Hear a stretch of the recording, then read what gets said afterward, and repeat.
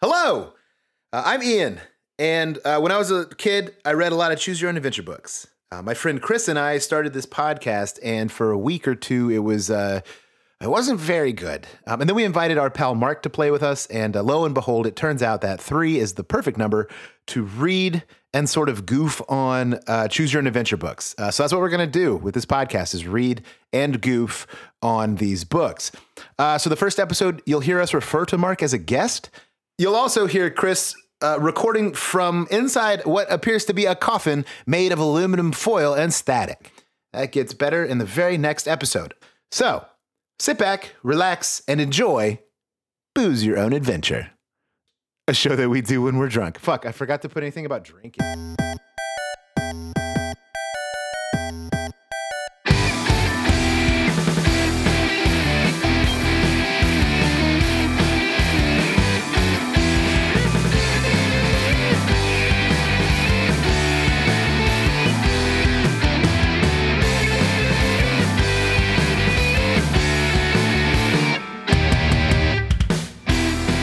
Welcome to Booze Your Own Adventure, a podcast where 3 grown men try to beat a children's game. I'm Ian. I'm Chris. And with us today is Mark. Now, Mark, Chris and I have discussed sort of our history, our past dabblings with Choose Your Own Adventure books. Chris has been very frightened by a skull in an astronaut suit. And I remember reading The Trumpet of Terror when I was a little tiny kid at my grandparents' house. What is your sort of history or background with the Choose Your Own Adventure series? So I don't know if I've read a Choose Your Own Adventure series before, but whatever the Goosebumps version of that was, I definitely had a couple of those. Oh, yes. Choose Your Own Scare? Yeah, I think that's what. Yeah, Scare. I think that was it. Yeah. Man, that's such a clever pun because like scare sounds so much like the word adventure. It's just wow. It does. It's almost like copyright infringement. It's so close. Mm-hmm. Yeah. Oh man, that's great. We got to get some of those on the show. 100%. Those ones were so hard though. Do you remember like there was no telling what the right answer was. It was just like, oh, you trusted this guy? Great. He's a lizard monster and he ate your face. Yeah. Mark, I'm going to go ahead and sort of lower your expectations real quick. There's no logic to any of these books. They're meant for you to fail so that you read them like 25 times. Oh, because they get paid like Burr advertising impression. Got it. Every time a child cracks open this book, they get 1/5 of a cent. So they need those unique views. Well, so you say that, but there's this in the warning page. It says, "Remember, you cannot go back." So clearly, you're not allowed to read the book more than one time through, or you just have to throw it away, right? You died, you lost. Well, I want to think that warning plays on like children's sense of bucking the authority, saying like, fuck you, I'm going to put my finger in this spot, I'll go back, I'll travel back in time. Yeah, I feel like they outsmarted the system by doing that. Yeah. I think they really got ahead of it. It's a major part of the Choose Your Own Adventure experience, I would say. Holding your place on a choice you think is going to end in your death? Yeah, going back in time, turning back the clock. But God forbid you went down one of those, both of these choices. Like you're already on a dead end. You don't know it yet, Oh, yeah. Oh, God damn it. Yeah. You don't have 2 fingers. Yeah. Yeah, you don't have 2 fingers. That checks. Listeners, for those of you at home who don't know, Mark's actually a penguin. Yeah, he doesn't have any fingers. He doesn't have any fingers. He's just got the one flipper and then the other flipper, so... Yeah, I need each of those flippers to flip the pages, so I can't really do a lot of backtracking. Because they're flippers. Yeah, there you go. Haha. Yeah, this week we are reading Your Code Name is Jonah, Choose Your Own Adventure book number 6 by Mr. Edward Packard. And the first book we read was by Edward Packard. It just happened to probably be like a sequel to another book that we didn't read. Because it started out by telling us that like, oh, you're back at it again, the Cave of Time. I'm just like, I don't know what the fuck that is, Edward Packard. I really like the idea that all of these books happen to one child.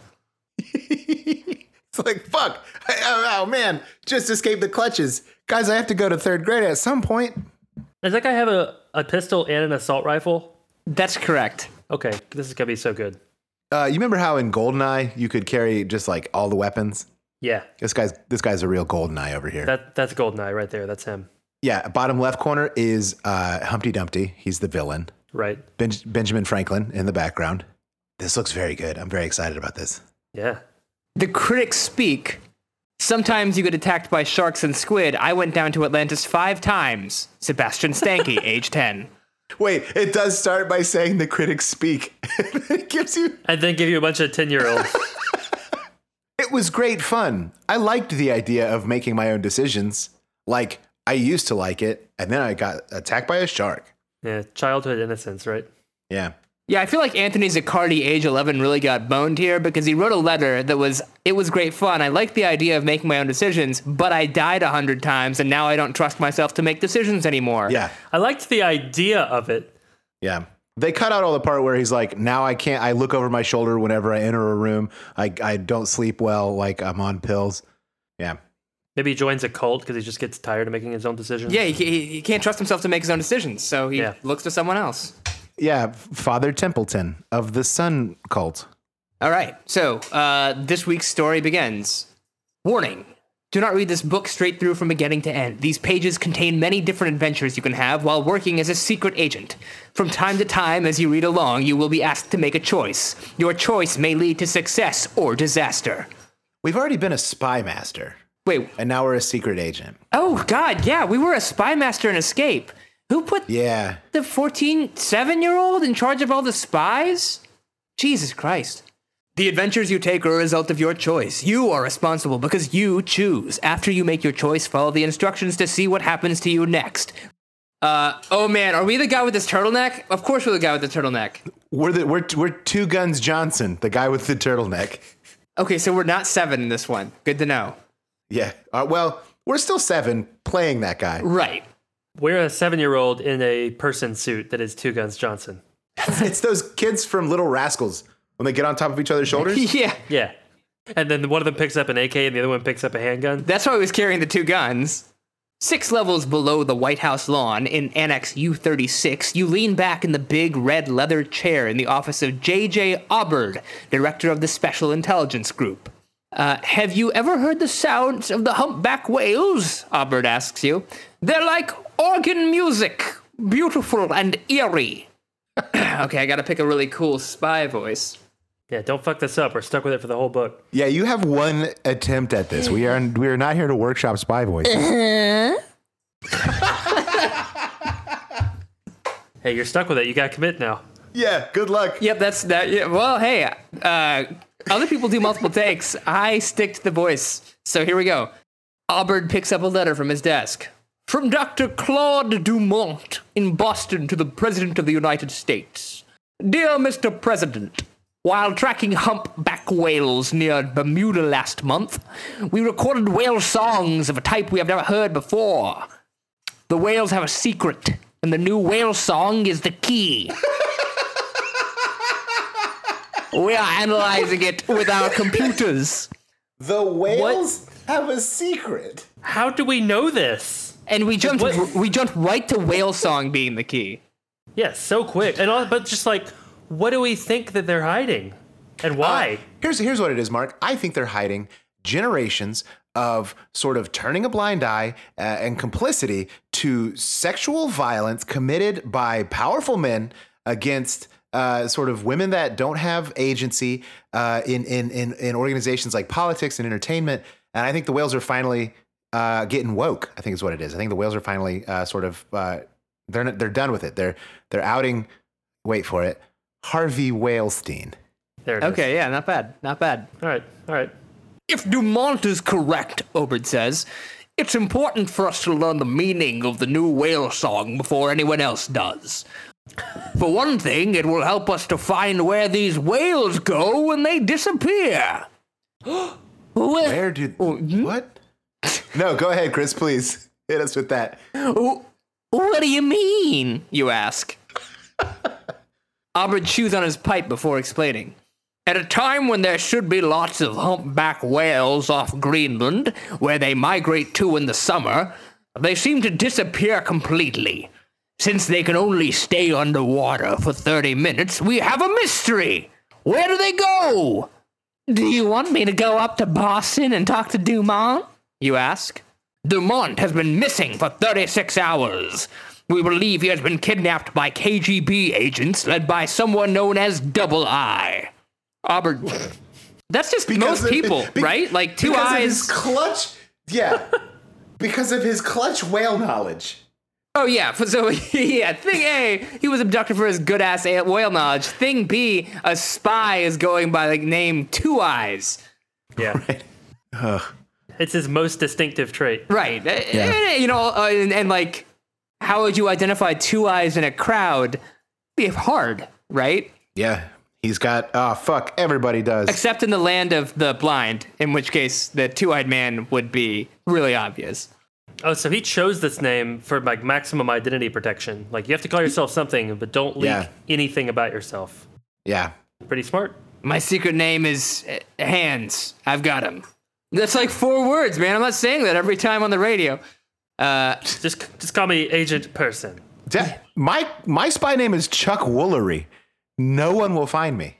Aubert pushes a folder across the desk. You pick it up and read a report of how, the day before last, Dumont met with Professor Hans Klein, Oh boy, I wonder what his nationality is. who agreed to help prepare the computer program that would be used in studying the new whale song.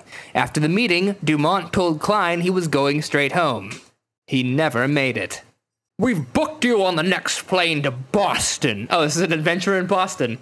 A helicopter is waiting to take you to the airport. Find Dumont. Find the whale song tape. Your mission is top priority, and your code name is Jonah. Ba-da-cho-ba-ba. There's the title of the book. Chris, you sound like John Wayne and Bill Cosby had a child, and it was British, and they raised it in Britain. I think I started off as old, and then I kind of went towards Sean Connery, and then I lost it entirely. You got it. You got sticky mouth going on, and it's a real Bill Cosby sticky mouth on some of these syllables. Yeah, ruh-roh. I love it. It's great. You're not Bill Cosby. Well, a lot of people didn't like Bill Cosby's sticky mouth. You're Professor. Too soon? Too soon. I think it's too soon. Probably too soon. An hour and 20 minutes later, your 727 Stratojet touches down at Logan International Airport in Boston. I thought that was a helicopter. It was. And then you took the helicopter to an airport. Yeah, that's a jet. I just looked it up. That's an aeroplane. Okay. It's not a helicopter. So, Ed... Well, no, it says a helicopter's waiting to take you to the airport. So it's just they didn't have enough fuel to make it to Boston. You know how it goes. Thank you, Mark. Yeah. Because I was really concerned that there was continuity errors on the same page. Yeah, I was like, man, Edward Packer's just doing this shit in one take, which is very impressive for books, I guess. No, it turns out every sentence is a piece of the puzzle. Guys, that's a way better idea for a podcast. Let's drink and write one of these books over the course of like a night. Come on. Man. Speed write and choose your own adventure. I don't know if that'd be a good podcast, but that sounds like a great idea for like a hangout / party. Chris, take us back into the world of mystery and intrigue. And Boston. And Boston. Logan International Airport in Boston, you know that Dr. Hans Klein is a key man in the case. Perhaps you should see him first. On the other hand, the scientists at the Center for Marine Studies surely have been following Dumont's work closely. There's a good chance they have important information about the humpback whales. So do we visit Dr. Hans Klein or the Center for Marine Studies? What do you think, Mark? So one of them sounds really boring, which is the one where you just talk to someone about whales. Let's visit Hans Klein. Yeah, I agree. I think we should visit Hans Klein. Dr. Klein receives you at his ivy-covered brick house overlooking the Charles River in Cambridge. After checking your identity, he invites you into his study. Our disguise worked. Yeah, his name is Dr. Hans Klein, and he is a scientist. Dumont was on the verge of a great discovery, he exclaims. As soon you are both seated. We were using my computer to analyze the new whale song, but I can't do it without Dumont. I'll be glad to play the tape for you. The phone rings before you have a chance to reply. Klein answers it. Oh, the narrator is German now. The phone. Just bad. The phone rings. The phone. Klein answers it and beckons you over. It's Mr. Aubert calling from Washington. Sorry. Boy, okay. Yeah, you made this bed. I sure did. Sorry to bother you, Aubert says, but this may be important. A Cessna 323 executive jet landed in Halifax. There's that Cosby. Landed in Halifax an hour ago. On board was a KGB agent named Anton Rudnitska, who was posing as a businessman. He has been tracking Dumont, and we have been following him. He was met at the Halifax airport and driven to a seaside farmhouse. There's a motorboat anchored in the cove nearby. We're pretty sure that Rudenitska plans to use it to get to a Russian submarine. You may want to go up there right away. This may lead us to Dumont. You can catch the afternoon plane if you hurry. If you stay and ask Klein to play the whale song tapes, turn to page 7.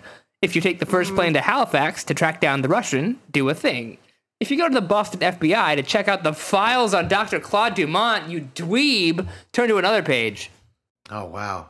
I mean, I really would like to see if they have kind of spelled out whale song and Chris has to do it out loud. That's the only thing pulling me towards page 7. I think we got to go to Alaska? I think we got to go to Nova Scotia. That's not that far. Halifax? Yeah. That's not that far from Boston. We'll just take our helicopter over to the airplane and we'll be there in no time. Yeah, helicopter back to the airport. You promptly take leave of Klein, hail a cab, and head for the airport.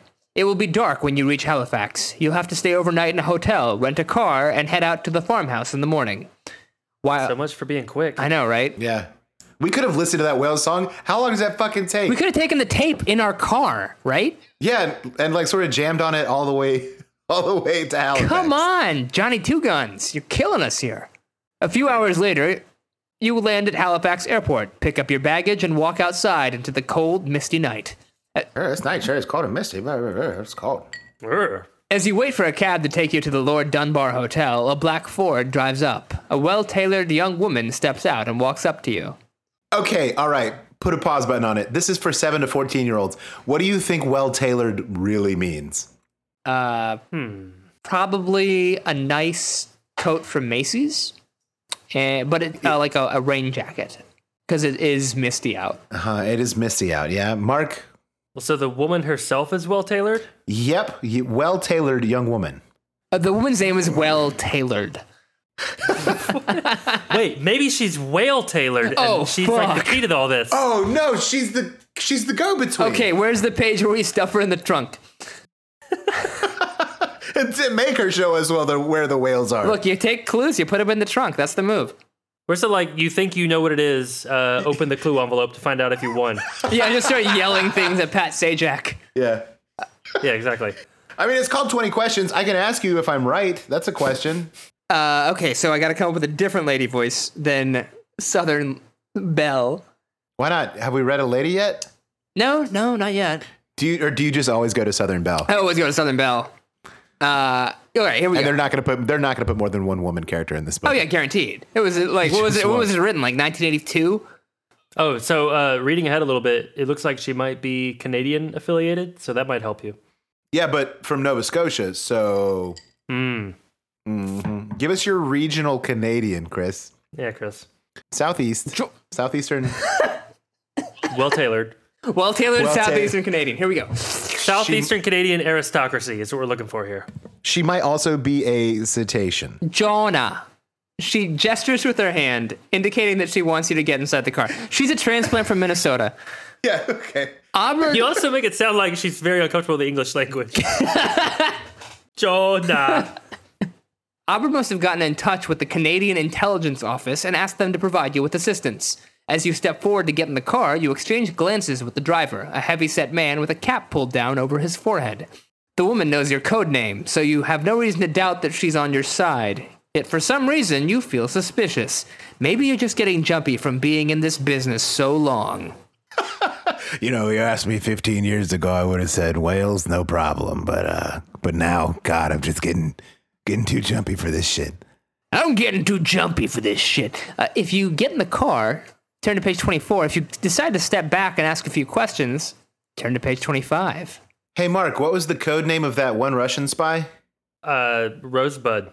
Wasn't it Double Eyes? Oh, that one. Yeah. Double I. So, like, you know how we know Russian spy code names? Mm-hmm. Probably, do you think Russians know American spy code names? But weren't we just given this name like 10 minutes ago?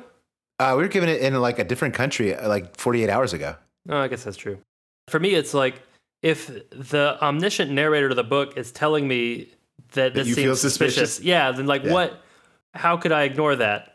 Yeah. Yeah, I'm going to say let's step back. All we have to do is ask a question like, hey, are you a Russian spy? And they have to answer, otherwise it's entrapment. Yeah, It's you have to entrapment. answer. That's right. Yeah. 25? Yeah, good choice, guys. You step back and study the woman closely.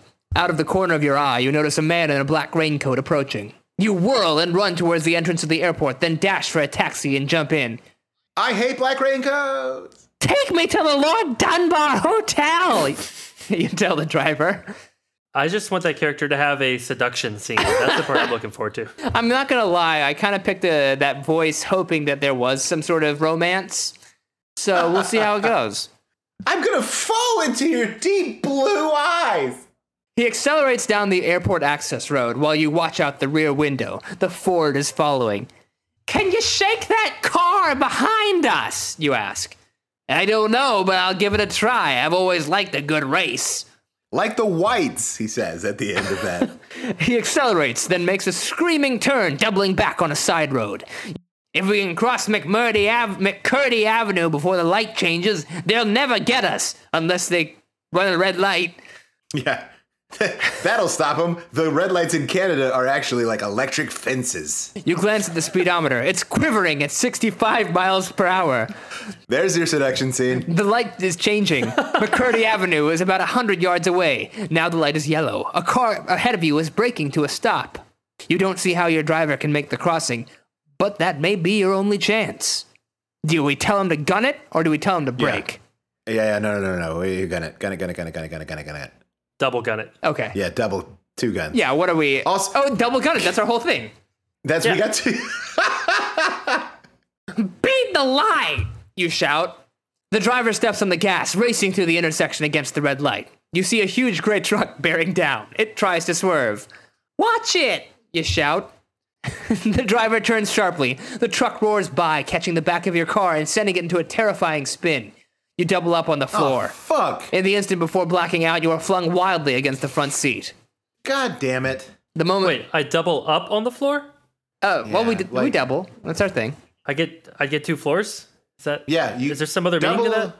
No, you double upon the floor. You split in half and duplicate yourself. Oh, Yeah. yeah. We're budding. Yes, yeah. It's super gross looking. It's disgusting. The moment you wake up, you know you're in the hospital and that you've been here for quite a while because J.J. Aubert is looking down at you. Your cab driver is standing next to him, his arm in a sling and a bandage around his head. Sorry, Jonah, it looks like you're out of the operation. Now he sounds like Peppy Hare from Star Fox. That's not what Peppy Hare sounds like. Your father saved me like that once too. Yeah, Pop. see, that's a Peppy Hare.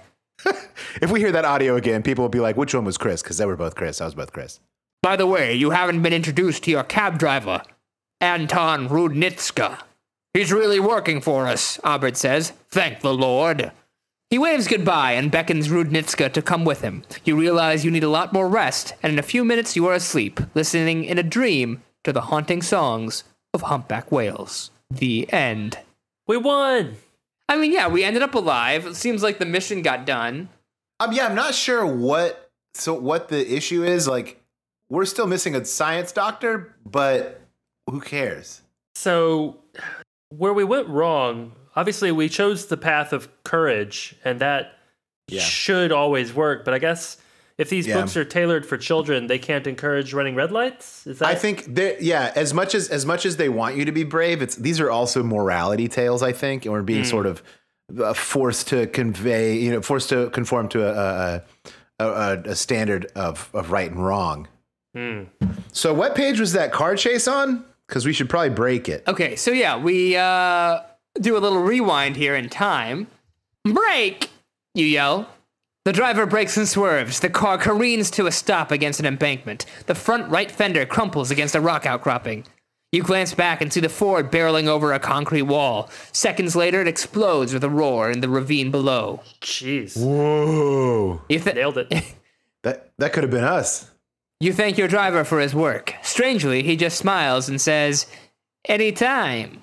Early the next morning, after a few hours' sleep at the Lord Dunbar Hotel, you rent a car and drive out to the farmhouse.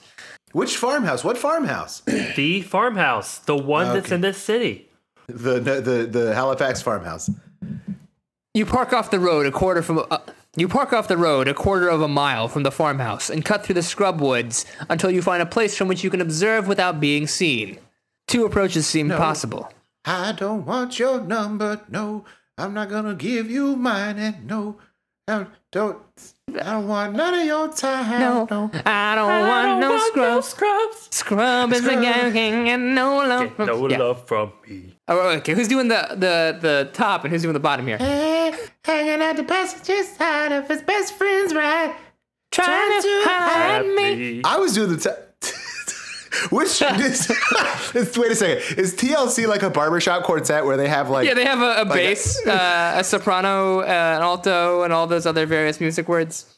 But there's one that just is like... Bo, bo, bo, bo, Yeah, that was Tracy. Tracy TLC. Oh, yeah. Tracy, for the T. That's where the T comes from. That's right. Tracy, Luann. I don't want no scrub. Old man scrub. 2 approaches seem possible. An attic window is open. With your Mark 3K, oh, that's you, Mark, harpoon gun, you can shoot a line inside. Then you can climb up the wall and into the attic and eavesdrop on everything going on in the house. Another option is to knock on the front door and pretend you're one of their own agents. Do you enter through the attic or bluff your way in? Wait, okay, so this is the farmhouse. Yes. And it is full of the Russians that are waiting to take the boat when the storm dies down? Presumably. The Canadians, maybe? Aren't we still in Canada? Why do we think this is a Russian farmhouse? I missed that. I missed the farmhouse. Chris, can you recap for us, Chris?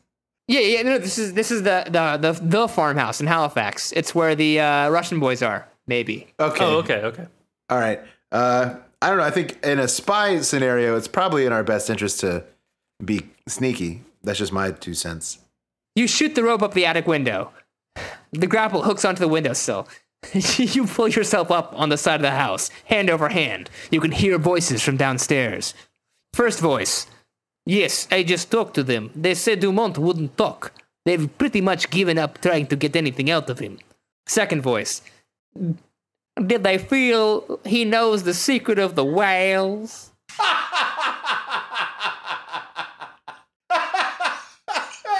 That's the best sentence in this whole book.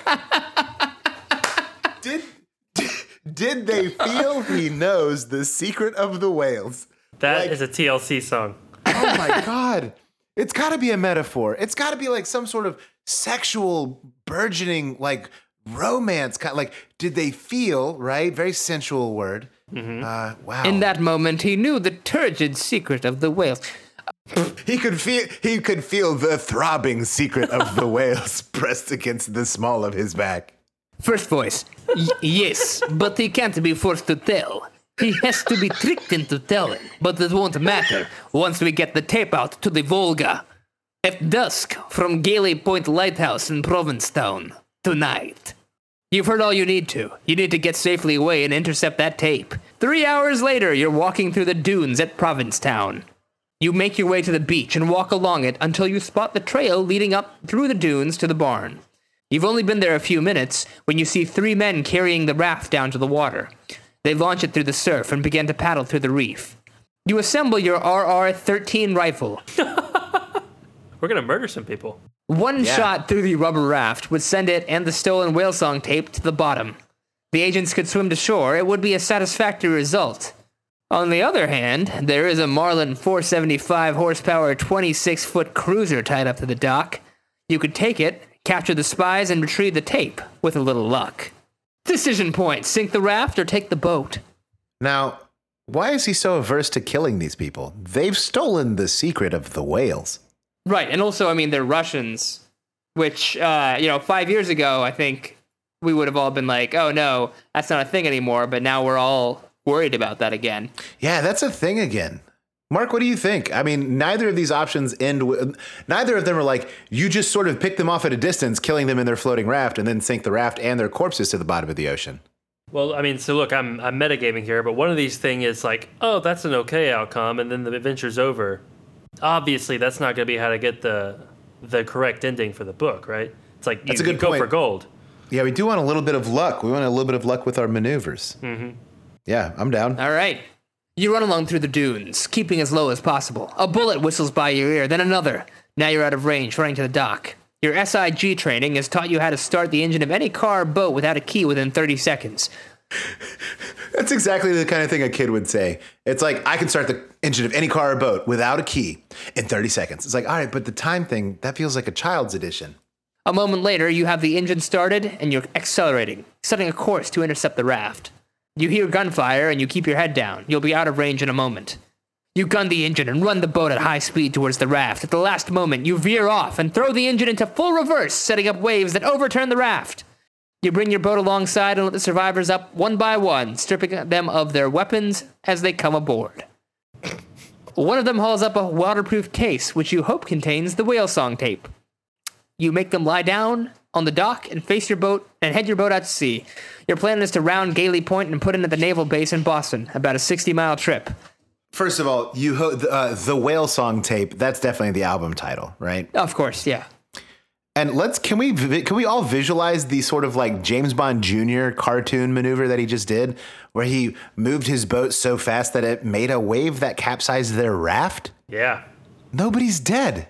I was kind of assuming it was like he, just like drifted the boat, and then that led to the other boat capsizing.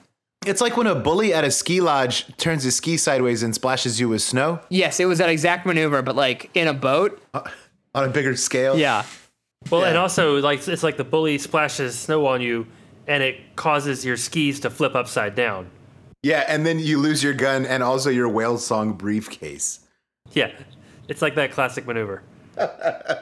You have a rough time trying to steer, consult your chart, and watch your prisoners at the same time, while your boat pitches and rolls into the lumpy sea. The lumpy sea. I know. I was just like, did he just get tired of writing? Was he like, nah, yeah, I'm not going to edit this. Yeah. Come on. That's such a Mad Libs adjective, right? It definitely is. We need an adjective that describes something that might be difficult to navigate. I don't know, lumpy, like lumpy. Circuitous, Yeah. Turgid. Dick. veiny. Suddenly, the waves break in front of you. Something is rising out of the water ahead of you. It's a submarine! You reverse engines. The 20mm gun mounted on the sub rotates until it's pointed directly at you. Get up in the bow, or we will blow you out of the water, a voice calls in halting English. Chris, you want to take that one again? With the word bow? Yeah. Oh, no, he would say bow because he's Russian. Yeah. He's got halting English. Yeah. Oh, it's just because there's a giant ribbon tied in a pretty formation on the top. Yeah, it was of their boat. an Enterprise rent-a-boat, so it had the big ribbon on the top of it. We'll pick you up. If you follow the instructions, turn to page 83. If you pursue the only possible escape route by diving into the cabin and then running your boat directly towards the shore, turn to another page. My vote is to escape. We can't fuck these Russians. We got their whale song tape. Fuck them. You veer off towards the shore and throw the throttle on full. You crouch low, keeping your head only high enough to see where you're going as a hail of heavy caliber bullets rips into the boat. By a miracle, you haven't been hit, but the engine is on fire. Well, it got that way from all of your radical driving. Yeah, probably. It was just so awesome it caught on fire. The enemy agents are nowhere to be seen. They must have jumped overboard or been shot with the bullets. Yeah, they probably were shot and then fell overboard because their limp bodies couldn't hold on. Now the whole stern is in flames. You run forward and dive off the bow. Bow. You speak fluent English. You swim underwater as fast as you can. Then you hear a muffled sound and feel the shockwave of an explosion. As you surface, you see that the whole stern of the boat must have been blown off, for there is nothing visible but the fast disappearing bow. Bow. No, a bow is good. It's like the boat's wearing a bow tie. Yeah, I like it actually. It's growing on me. Yeah, it's very cute. Yeah. You start swimming for shore. It's still quite a distance, but the sea is fairly calm. Oh no, Mark, it's growing on you, but it's gone, bud. Sorry. That bow's at the bottom of the ocean. Bye, bow.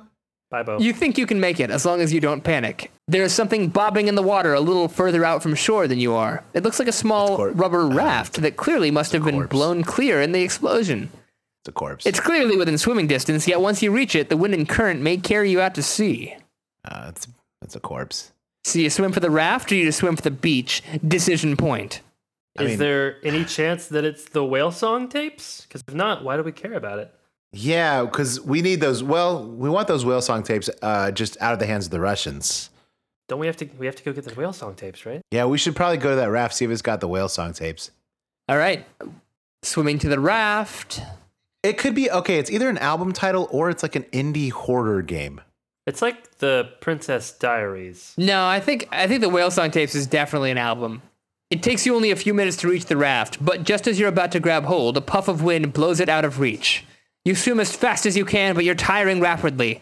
Finally, with your last ounce of strength, you reach up and grasp the rubber rim. Yeah. Rubber rim, rubber rim. You heave yourself aboard and sit shivering in the freshening breeze. Shivering in the freshening breeze. Track 2. Track 2 on the Whale Song Tapes. Shivering in the freshening breeze. This is a fucking good album. Instantly, you realize that all chance of getting ashore is gone. The new wind is blowing off the shore and will rapidly take you out to sea. Your chance of being rescued before daybreak is slim indeed, and if the wind continues to increase, your raft may capsize in the mounting seas. Time out. I predict we're going to be rescued by whales. I just want to throw that out there. Oh my God, yeah, yes, and we have the Whale Song Tape, and we play it for them, and they're like, dude, you know our jams. And we're like, yeah, welcome aboard. You guys form a band. And it's like Jabberjaw. You curl up and lie still, trying to conserve as much strength and warmth as possible. Resting your head against the rim of your raft, you do that thing that everyone recommends you do when you're very wet and cold and doze off to sleep. It seems only a moment has passed when you're awakened by the strange and beautiful sounds of the humpback whales. Called it. Startled, you sit bolt upright. Two of the whales lie on the surface and wave their huge white flippers in the air.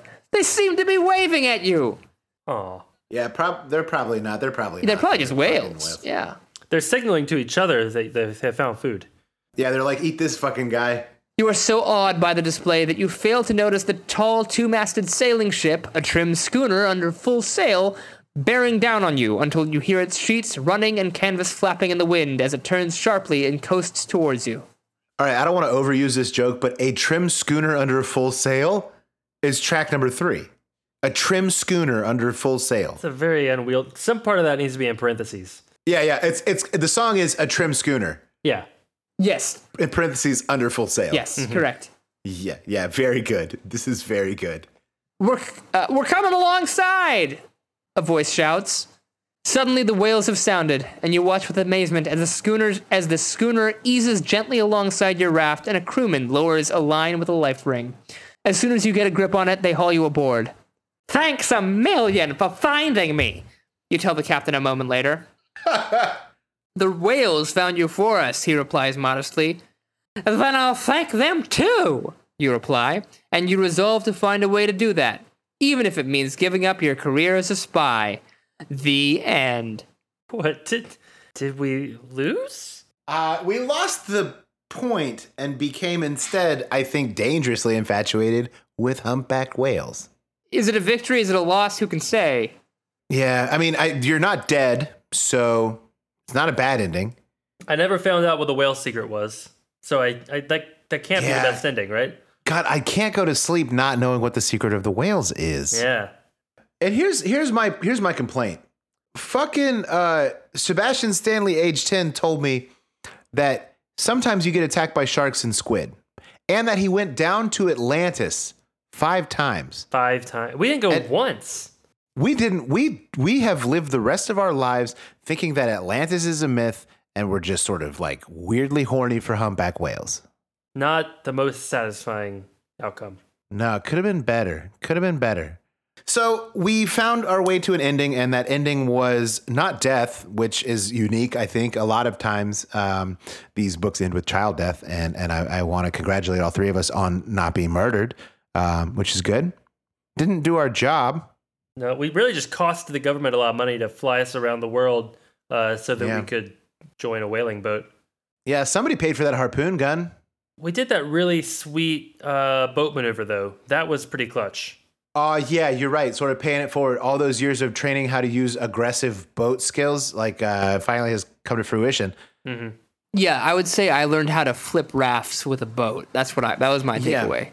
Yeah, we did not find Atlantis. We did not encounter any sharks. There was a lot of ocean-based sort of hijinks that we did not get into.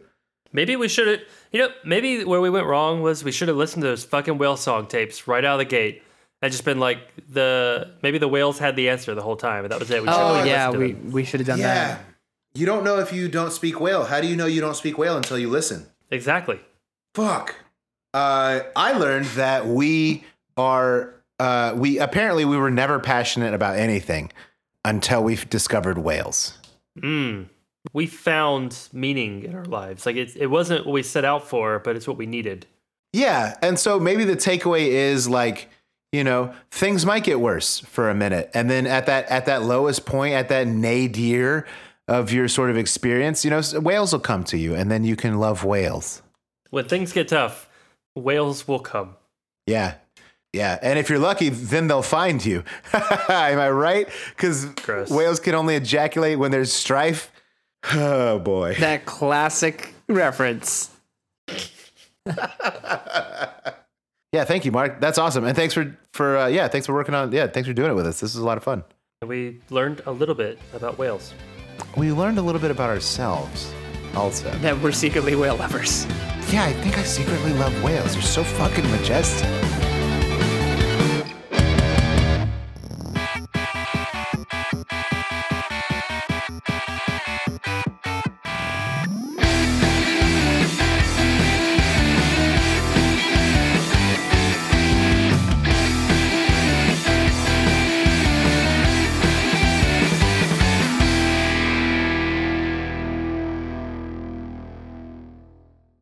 Chris, can you oblige? Yes. 3, 2, 1.